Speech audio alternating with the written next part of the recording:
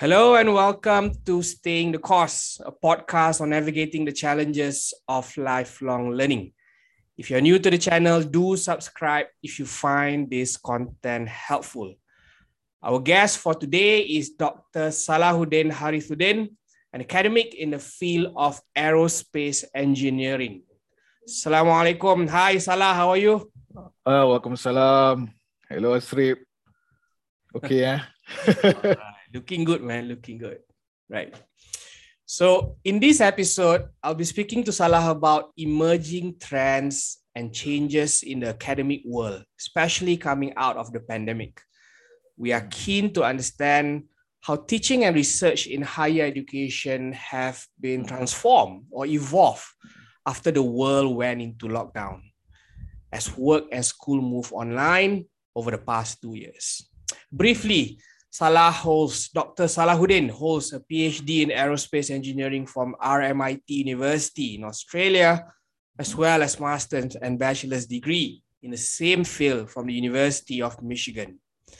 So, Yop, are you ready? We can begin? Yeah, sure. Great. My first question is a very short one. Oh, straight to the question. Okay. It's just to set the scene. Tell us about yourself, Yop. Tell us about yourself.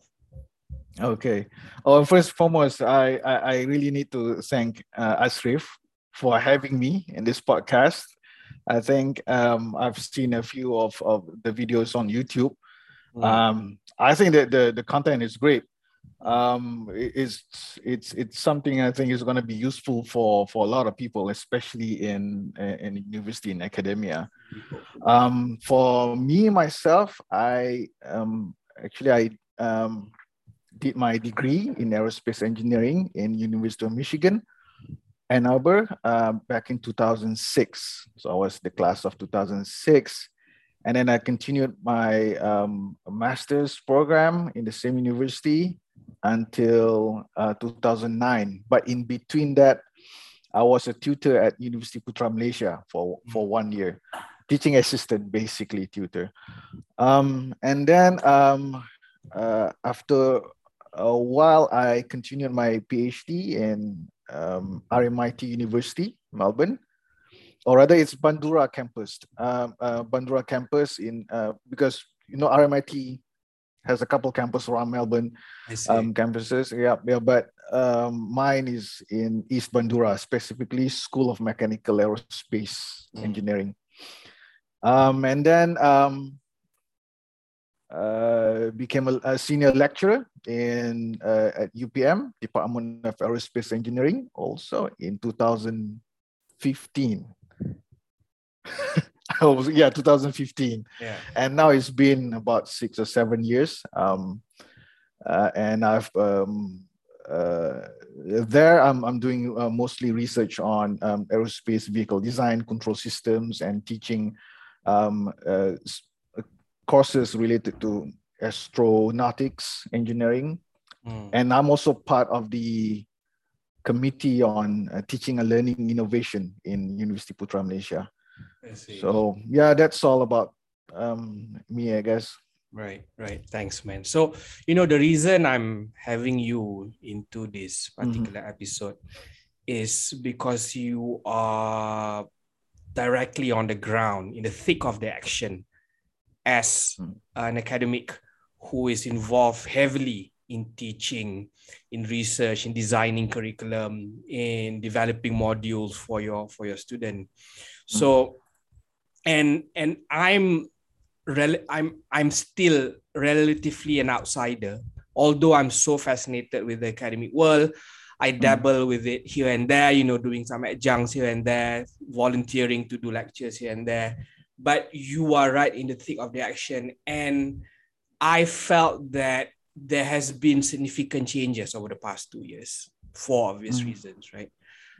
As I mentioned earlier, the world of work, the world of schooling, the world of higher education have all shifted into the virtual environment.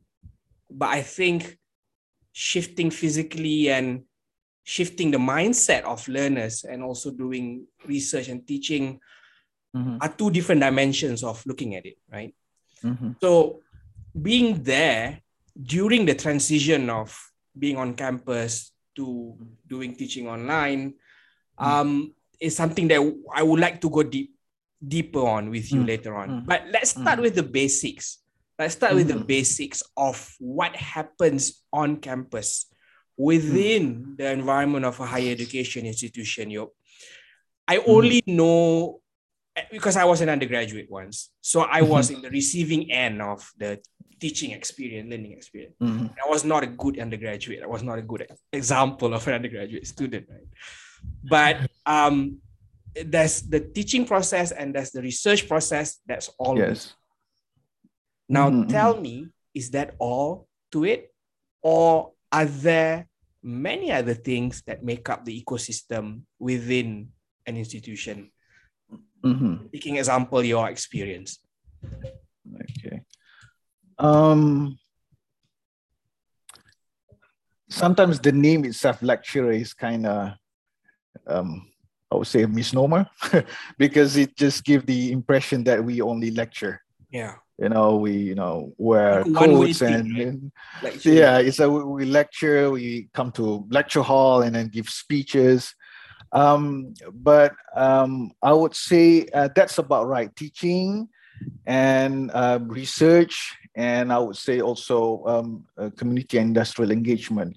But just to break it a little bit, further, I would say what we are doing is one, teaching, obviously. Some universities, they have maybe 12 to 15 hours per week. Some may go up to 20, 24. I've heard of some lecturers are teaching 20, 24 hours per week. And then we also should be supervising postgraduate students, research students. So supervisory is a big part of academic life also. And in terms of research, I would say there are two subparts for that. One is we are required to publish our research. We get certain numbers like how many publications per year, but that varies from university to university. Like a research university, so probably I'm in a research university, UPM, so we probably have to focus more on research and publish more. And also part of that, we need to get, because to be able to do research, you need to get grants to do research. So that is a part of the research activities also. And we also have to do some community and industrial engagement. We need to engage with the community as a university, as an academic. We also need to engage with the industries, not only for the purpose of research, but also for teaching and learning, for any projects, consultancy. We are also sometimes referred to as experts. We invited to speakers conferences. And then the other little things about the academic life is being in committees, committee for this and that, because what you see when you read newspapers, right? You read about a professor or a group of researchers, group of scientists come up with some brilliant invention. Think of it like this is probably one of the successful attempt out of, I don't know, 10, 15 attempts before. So it's the one that you see is the one that survives all this committee process, meetings, and these meetings. So that is pretty much, I would say, part of our academic life. So, and for medical doctors, usually the lecturers in med school, usually they will also have this other part where clinical, where they have to, so that's pretty much it, I guess. So you see how shallow my perspective is, because I only see teaching and research now, right? You went into supervision. I'm just breaking it into subparts, like teaching, you have to do this and that, research, you have to do this and that.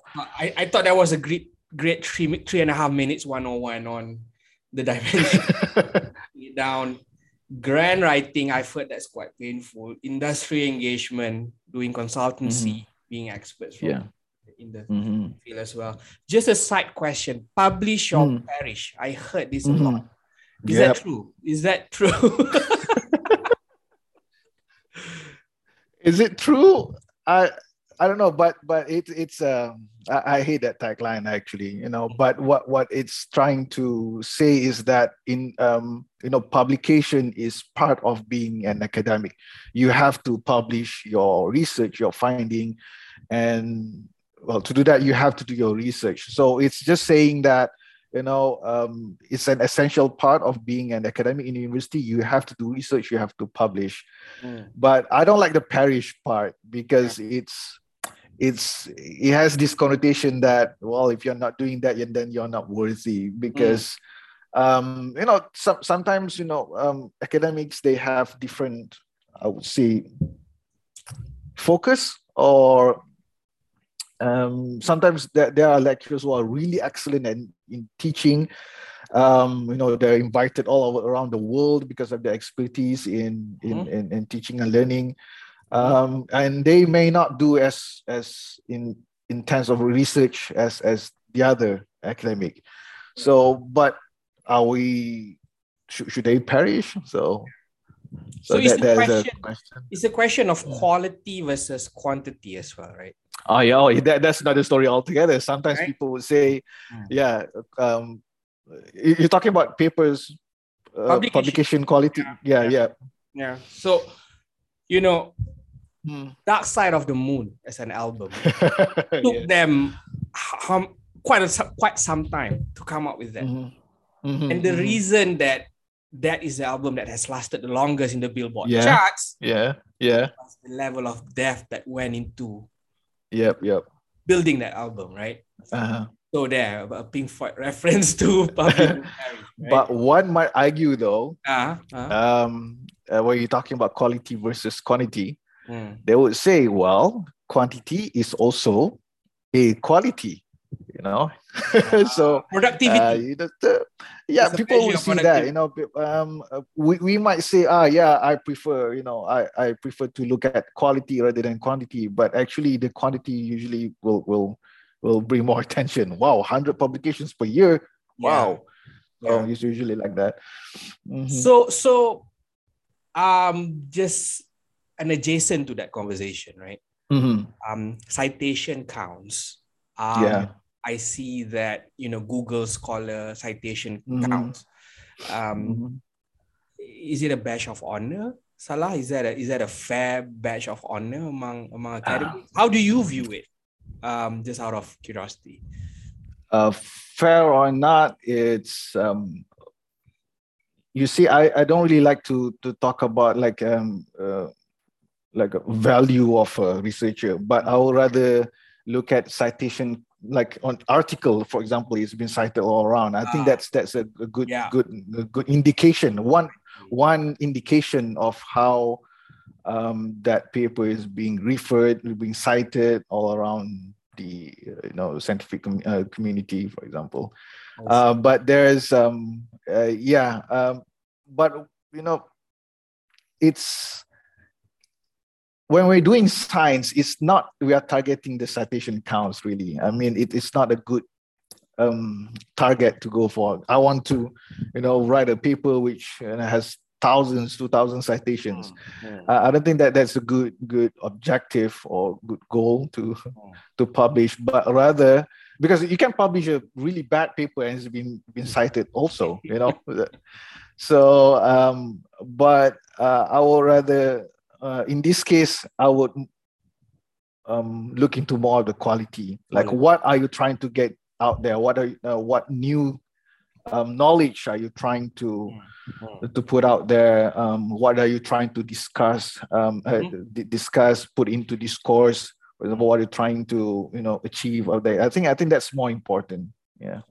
I watch The Chair on Netflix. I watched that one too. And if you it's a depiction of committees. What do you think? I as an outsider again, I enjoyed the comedy. I enjoyed the wit and the bit of drama in there. Uh-huh. And I enjoyed the lightheartedness of Uh-huh. depicting a liberal arts college because we were Yeah. sort of in that Yeah. environment Yeah. once upon a time, Yeah. right? I, So, I but how accurate is that, Salah? I can't say too much for American universities or liberal art college like that. But if you compare that situation in that series with, it's very different, I would say. I see. From what the arena here in Malaysia is I quite see. different because I think how should I say this? uh there it's kind of obvious, you have this a position, the head of department, the chair, where he had to do other things besides teaching. And then no, it's kind of uh, I haven't been the head of department yet, but from the way from what I've seen, I think it's really different lah, Okay. the academic arena in that Um, movie and us here. what struck me is that the parallel Mm. of that and also corporate, because I've been in corporate Oh. for 15 years, Mm-hmm. right? So the parallel of some amount of bureaucracy, Mm-hmm. the parallel of the politics behind it, Mm-hmm. Mm-hmm. the dynamics between the people who are involved, Mm-hmm. some amount of favoritism and all that. Mm-hmm. So Mm-hmm. ultimately, it's still a group of people trying to agree on something, Mm-hmm. Mm-hmm. right? Although in the corporate world, there's profit and loss, and then Mm-hmm. in academics, there's other objectives. So I think as much as I'm experiencing differently on my day-to-day Mm-hmm. lives, Mm-hmm. there are many similarities that I'm You observing as found a well. lot of I similarities, yeah. found a lot of Yeah. similarities. I think it mirrored the corporate world more than academic life, at least in Malaysia lah. So I yeah. see. And I think if you bring somebody from the public sector Mm-hmm. to watch the entire series, Uh-huh. he or she might have a view on how the parallels are, right? Yeah. Yeah. And maybe he or she will have different conception of what the academic life in Malaysia will look like. They might think that this is probably what it looks like, but it's quite different, really. Quite different. Okay, cool. Yeah. So now let's zoom into the past 1.5, 2 years, right?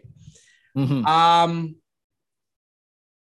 Our kids when school in the kitchen or from the bedroom and all of that. Mm-hmm.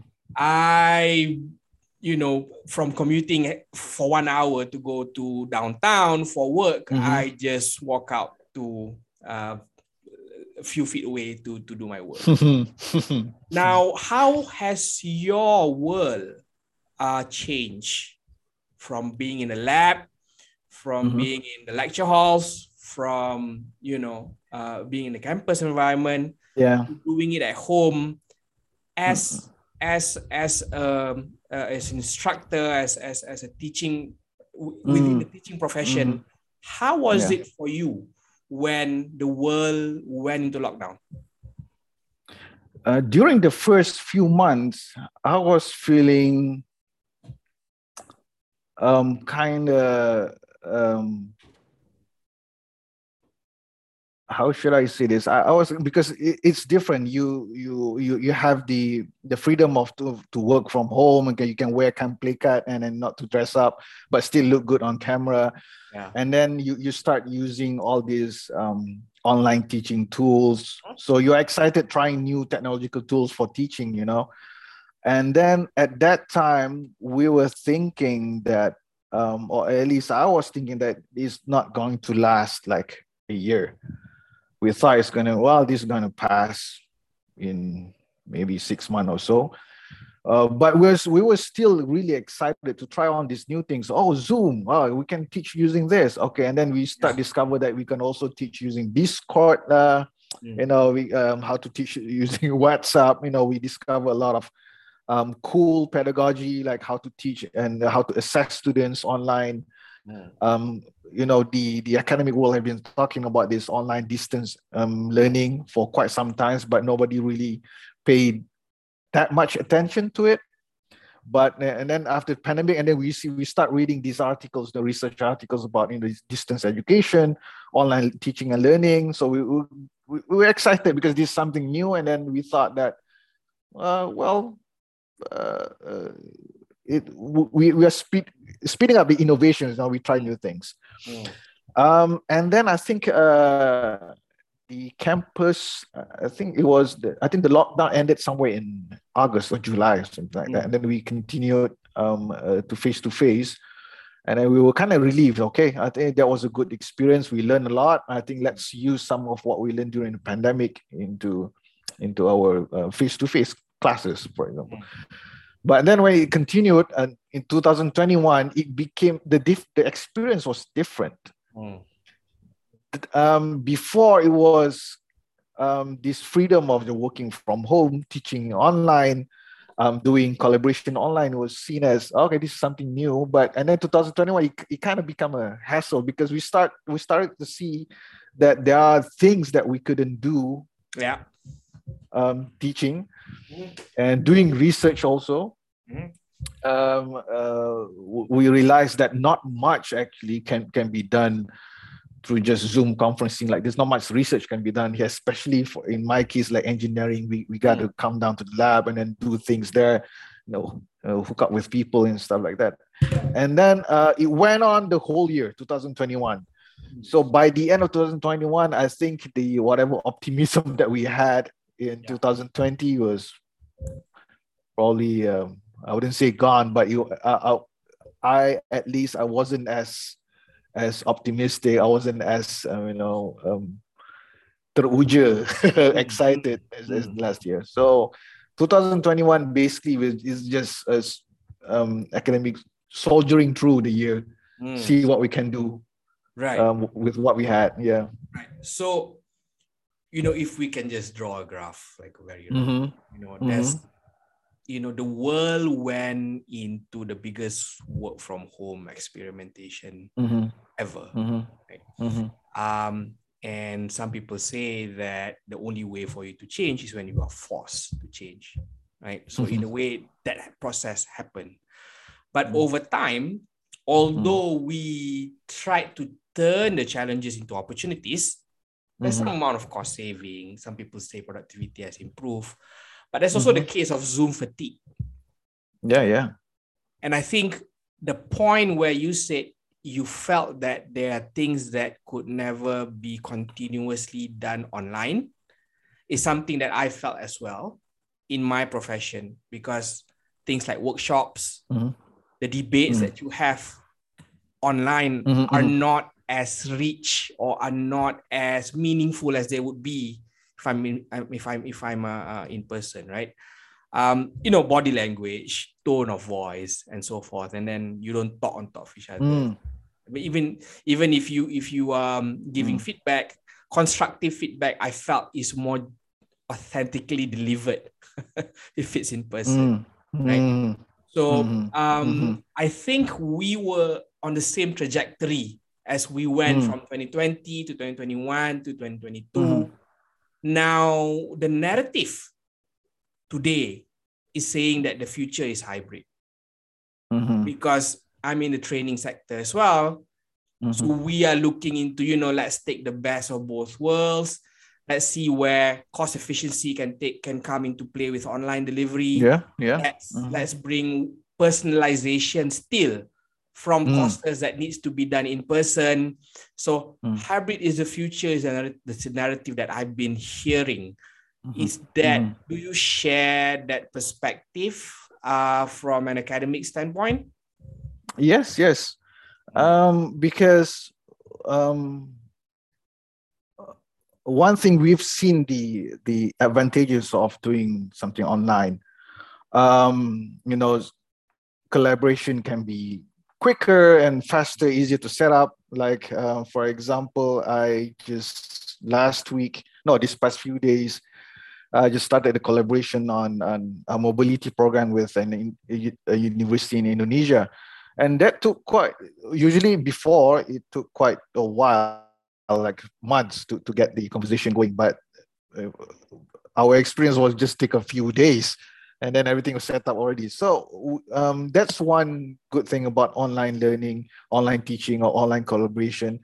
But with this 2 years experience, we started to see the disadvantages as well. Like you said, the human touch is not there. Like what I'm talking to, even if with this one-on-one conversation, there are some we felt we couldn't put a finger on it, but there's something missing. And imagine if you're teaching like 40 to 50, 60 students, like the distance is huge between you and students. And then when we saw that, we realized that, hey, you know what? We just realized that face-to-face teaching has its own Merits. merits. It's so, correct. Because and then we started to realize that actually, you know what, teaching and learning is a social activity. It's not really, people would think that, teaching is just delivering information to your students, spoon feed them with facts and whatever is in the book to them. But actually it's a social activity. You learn a lot from not only from your lecturers, from your teachers, but also from each other. And then so that's why when we talk about online teaching, we always talk about community of inquiry, trying to create that in online. So when we start to see pros and cons of online teaching and face-to-face teaching and learning, hybrid, I think, is the next logical step, I would say, because there's no way we want to leave all this online activity. There's got to be a continuation to this because we've achieved a lot. I think the pandemic has somehow sped up a lot of innovations in teaching and learning, in research collaboration, in engagement with people outside universities. So we still want to keep that, and then but we still want to have like what I call this human touch, this social activity, this getting around with people, for example. So hybrid is the way to go in the future. But I think the challenge is, how are we going to mix these two? Because it is still awkward right now. Do we have to come to class? Do we have to, is this meeting face to face or is it online? Happens to me a lot of time where I thought the meeting was online and then it turns out that I had to be in KL. So, so that happened. So it's kind of, right now we need that transition. But like you said, hybrid is the next logical step. So I've been an observer of learning technologies because in the training sector, we explore technologies as well. I saw a video the other day of an augmented reality software for medical students. So AR. AR for them to study the anatomy of the human body, right? So yes, bringing Grey's Anatomy in the AR environment. That's a big thing now in education. Right. Yeah. So, but again, as an observer, I'm still wondering how efficient it is when you are, because I've played Pokemon Go before. That's my only interaction with AR, right? It was entertaining, but I could still feel the disconnectedness of the reality and that world, right? But I think for the education purpose, the proof and the evidence is in the results that you see and in the feedback of the students, real students who are doing it. Now, you are in engineering, super high tech, so many innovations taking place. How are you viewing all of these learning technologies that is involving AR, and I think metaverse is coming up? I don't really know what it means. I'm just throwing that word out there because everyone else is saying it, and I want it to be a keyword for people to find this podcast. But Salah, tell me, how are you viewing like VR and AR and all of that fancy stuff? It's an important part actually in education right now. The reason I say this is because in UPM we usually have this yearly what we call Putra Inno-Creative Teaching and Learning conference, or we made it into like competitions. And then what in that conference is what we are trying to bring in all these new innovations in teaching and learning. And for the past 2 or 3 years, we see a lot of these ideas on what we call immersive learning, AR, augmented reality, virtual reality, and how can we infuse this technology into education. I've seen some ideas like your remark on that for medical students. There's a lot of great effort on this one, but I would say it's still in the experimental stage where people are trying to see what we can do with this. Let's try simple things first and then see what how's the feedback. But it's going to be the future right now. Virtual reality, augmented reality. Right now, probably we couldn't see too far ahead because people are still innovating. But you mentioned like Pokemon Go. But let me ask you, like how do you feel? Like, do you enjoy Pokemon Go? Like, do you enjoy the AR? I did, although briefly. I did. Was I fascinated? Was I fascinated with it? Yes, I was. But my own limits of thinking did not go beyond just swiping it and taking a screenshot and showing it to my friends. So application of that concept that we are seeing now. Yes. For example, is something that I am quite convinced in. Although my question is still on the efficiency, I still feel, I think, when I saw it, I thought, this seems like a software that's quite buggy. Right? One way you can see it is you don't have to see this new technology as like a textbook. For example, like you're playing, let's say there's augmented reality for, I don't know, experiencing organs in your body, for example. You don't have to look at it, okay, this is going to be the future textbook. Next time I won't have to read PDF files, whatever. Not a replacement. Not a replacement. But what's important, I guess, is the experience of using it. For example, when you're playing Pokemon Go, you experience something. You feel like you are part of the community. You feel like you are interacting with things that are kind of virtual. So we want to replicate this experience in education. It could be anything, not only to med schools. It could be, history, for example.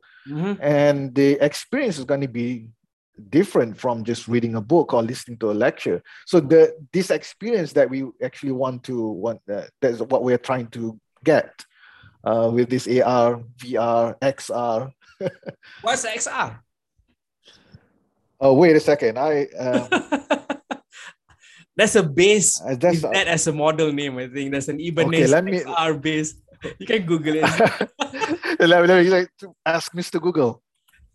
I forgot what X. It's not. I thought it was extended. Extended reality. I see. I thought it was experiential as well. I need to double check that. Okay. Okay, so now still on technology, right? What I'm so encouraged by is the issue of access. I've been so encouraged to see how education has becoming increasingly accessible with the advent of technology. The MOOC movement over the past decade, I thought that's beautiful.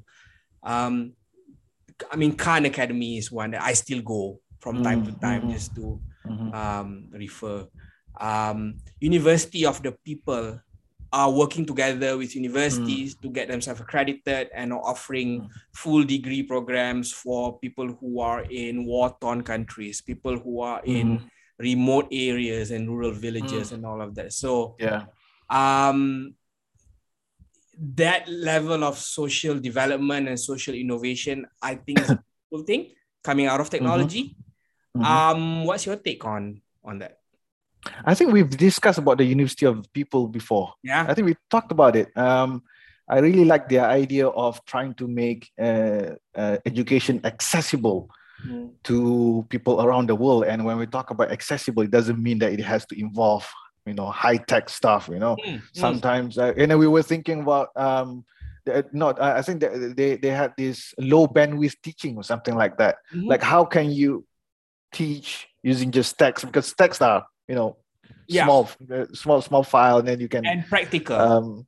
And practical, and then they will discover one there. But I didn't go deep enough into to learn about that. But you were talking about MOOC, a massive open online course. The idea is you make the course a course which is usually closed, meaning it's confined in universities, and it's only taught to limited number of students, and it's usually face to face. So they were trying the idea of MOOC, a massive open online course. And then we've seen a couple of good efforts by MIT and Harvard, like you said, Khan Academy. And then we've seen like Coursera and Udemy, edX, yeah. So it's trying to, I think the idea is to make course more accessible to people. That's why it's massive, but it's for I think, because I've developed a few MOOC courses for UPM. It's in terms of teaching, a MOOC course is a different kind of different animal altogether, because most of the teaching and learning is what we call asynchronous. It's not synchronous like what we're doing right now. It's synchronous, like it's synced. I'm talking, you're listening, you can ask question, I can answer it straight away. But when the teaching and learning process is asynchronous, I might teach now, you might watch the video later on. So, and then you might ask questions in 12 a.m. and then 6 hours later, then so it's not synced. And most MOOC courses are like this. There are certain advantages of asynchronous communication like this, but again, it's sometimes there are, some people see it's not as effective as when we have synced learning, synced teaching. I see. But saying that though, we've seen the tremendous growth on the MOOC courses right now, especially in learning programming language. Right now, it's easier to learn through MOOC courses rather than attending lectures. And I think one of the top 10 MOOC courses in the world is also on well-being. Like, I'm not too sure about the content, but it's interesting to see that people want to learn about how to about mental health, about well-being. And it's offered in the MOOC course. And also, just to continue on that one, we are also looking at, I think you had this conversation with Professor Karim from USM also, micro-credential. On micro-credential. So that is also an emerging, I would say it's been talked about for quite some time, but with this situation right now, it's been talked about again. Micro-credential is, the idea is, the idea is this. Usually it takes you 4 years to get a degree. What if I can give you part of that degree for a couple of weeks? I don't know, maybe one per 36 out of that degree, but you have to take this course for like 2 weeks. And then you can take your time for the next 10 weeks, then I'll give you. So this is what we call micro-credentials or micro-degrees. Some people call nano degrees. You will hear these terms. The idea is you don't have MIT had a micro masters program. All these fancy names are coming up, man. All these fancy names, and it's really fancy as well. I wish I came up with the idea like nano degrees. But that's the idea. Is you talk about personalized. You mentioned about personalized learning right now. Micro-credential is all about personalized learning, because you manage the time yourself. Like say, I want to spend this next 10 weeks to learn about this course, and then get not a degree but a micro degree. So maybe if I can get one micro degree here, micro degree there, 2 other micro degrees, I stack them up, it is equivalent to a degree. Yeah. So that was the idea. Mm. And obviously it's for upskilling is very good, Mm. but to replace a university experience or university degree, Mm. I think there is still a long way to go. But Yeah. it's still very good for upskilling lah, That was especially for my question to Prof. Karim. Will it yeah. compete or will it Mhm. complement? He Mhm. seems quite firm on saying that it would complement the Mm. traditional methods of acquiring degrees and certificates. Now, there's a movement, oh, sorry, not a movement, I would say there's a trend Mm. of people getting certifications for them to then secure jobs.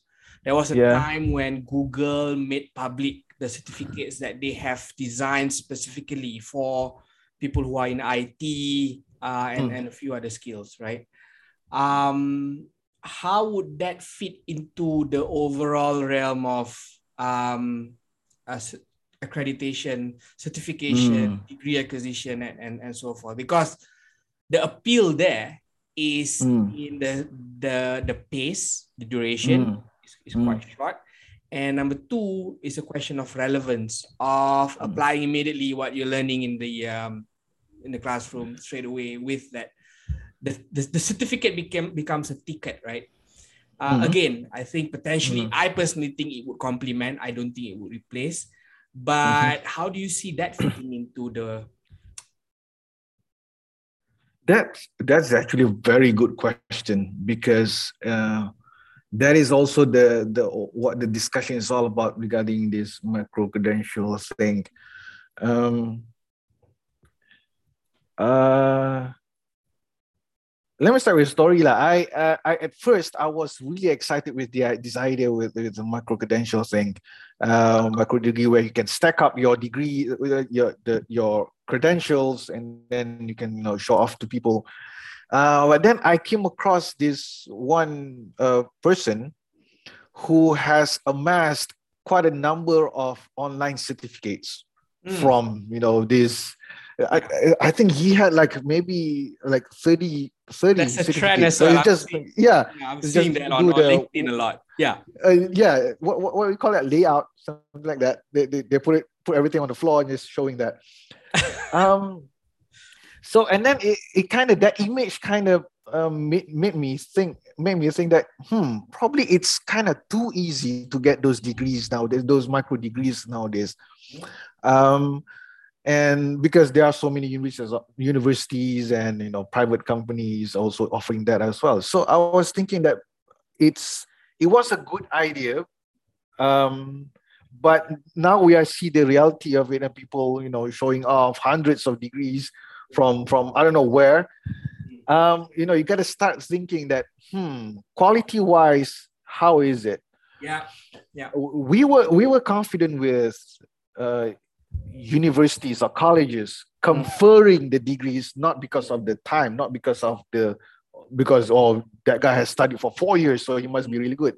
mm. Not that actually. But university provide the ecosystem, the environment. You have And the also support. the governance of how it's run, right? Correct. Yeah, the check and balance, Mm. the community. So uh, and quite confidently that if you spend 4 years there, it's not like 4 years of just staring at the screen or typing out the codes I and did that. that, I mean, but go on. you do a lot of other things. Yeah.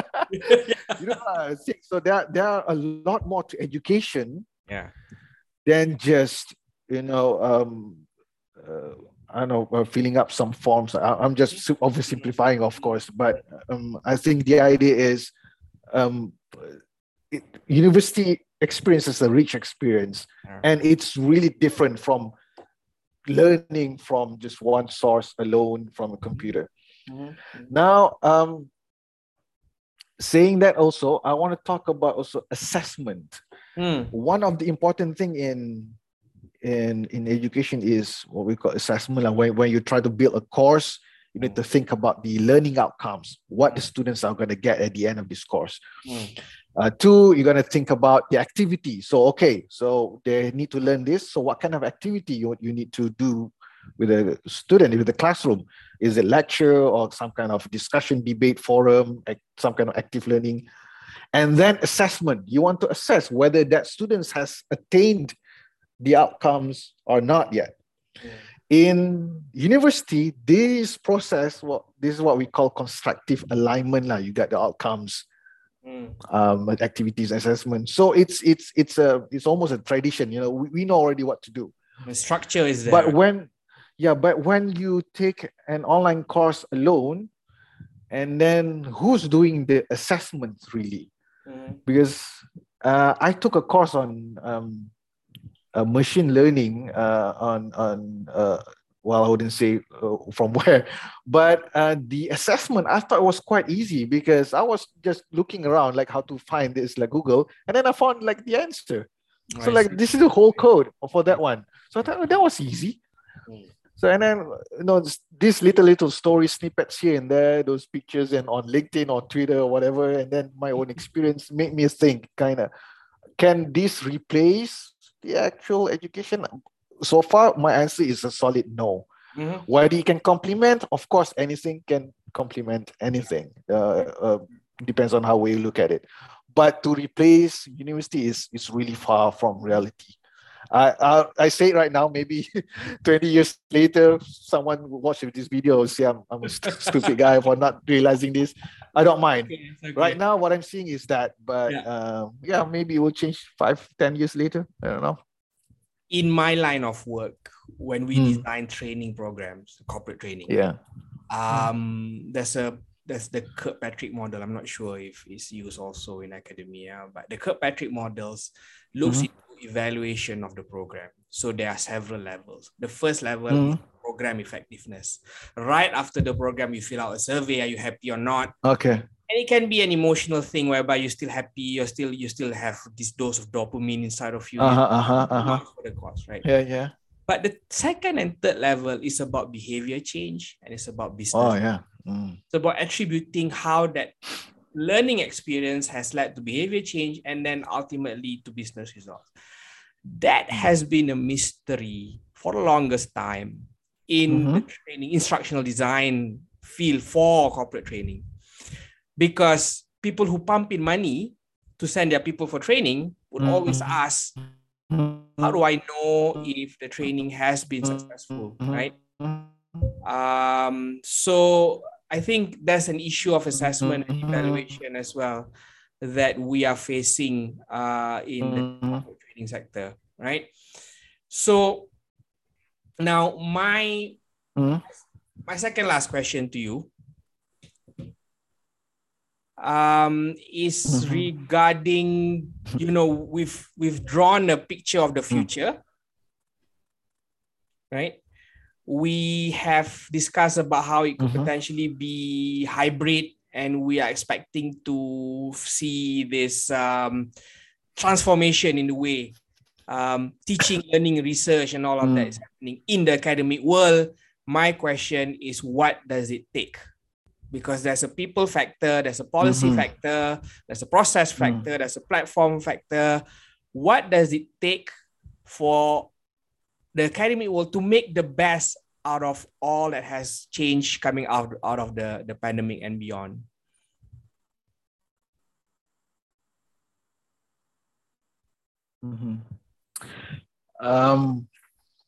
We cannot expect that we will go back to pre-pandemic era. Okay. That means, that those are the things that have passed already. So do not expect that. So I think if you just want to take one advice, just know that the 1 year from now, 2 years from now, we are not going to go back to pre-pandemic era. We have seen a lot of, acceleration in terms of teaching and learning, and in terms of how we collaborate doing research, how do we engage with community industrial. We have learned a lot in these 2 years. So use that one to propel ourselves further next in a couple of years. Again, don't look forward to try to redo what we have done before, because in these 2 years, believe it or not, I think academia has changed a lot. And then for research, for example, right now we are seeing like a big shift in the way we trying to collaborate with each other, like meet each other, because before conferences are a thing where it's famous around academics. We go to this faraway place where we a group together and then talk about our sciences, our fields. Right now it's different. We don't do that anymore. Suddenly, we hope we can do that afterwards. But the nature of communicating, networking is different right now. So we have to take note of that too. That means if we were to say identify that this is a meaningful networking, this is a meaningful conference, don't just look into like those face-to-face conferences. I mean, online like this can be really meaningful too. And in terms of research also, we've seen that during these 2 years, there's a lot of published papers especially on COVID and COVID-19 and vaccines. We see actually, research publications can be this fast, peer-reviewed, and spread throughout the world really fast and really efficiently. Why didn't we do this before? What dragged us before? So we kind of see, hey, you know what? We actually had this potential. It was possible. So that kind of changed the publication process after this one, because we thought, hey, you could do it. 2020, 2021, why not continue with that? And then also, and obviously we talked about teaching and learning. We've covered that subject extensively. We should recognize also that students can learn outside class. So scrap out all this 80% wajib attendance, kalau tak dapat tak boleh ambil exam. Scrap those out. Those are like lama punya lah.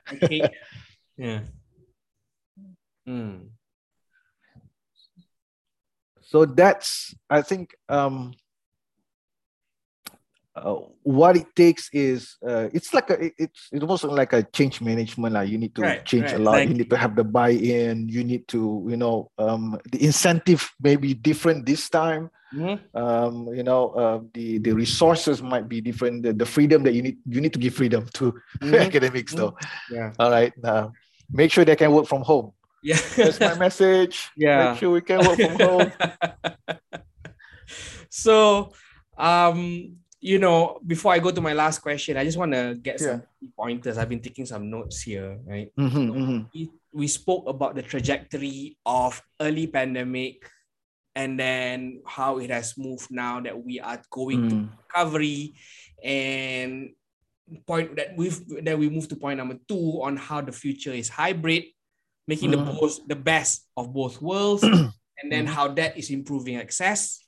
And the third point is talking about what it takes for the change to happen. You're talking about change management, right? And then the shift in mindset required, whereby we should not believe that we need or we can go back to how it was pre-pandemic, right? So those are my 3 points: the trajectory, the future is hybrid, and then also about the change of mindset. You're a good note taker.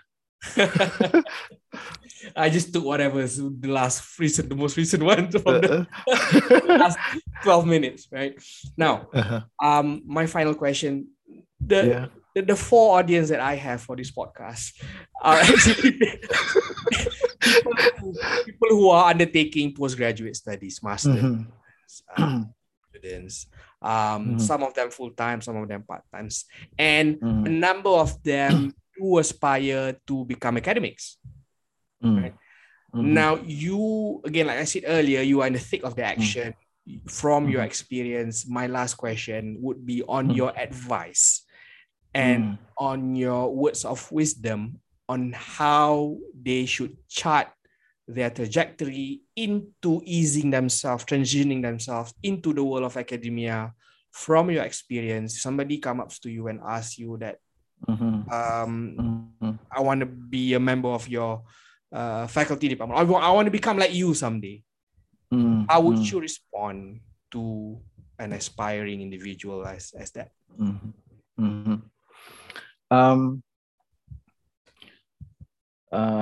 When you ask me that question, I think the first word that comes to mind is the community, because I believe when you're trying to achieve something, whether academically, whether in terms of research or in terms of publication, teaching and learning and stuff like that, you need a supportive community, a community that supports you.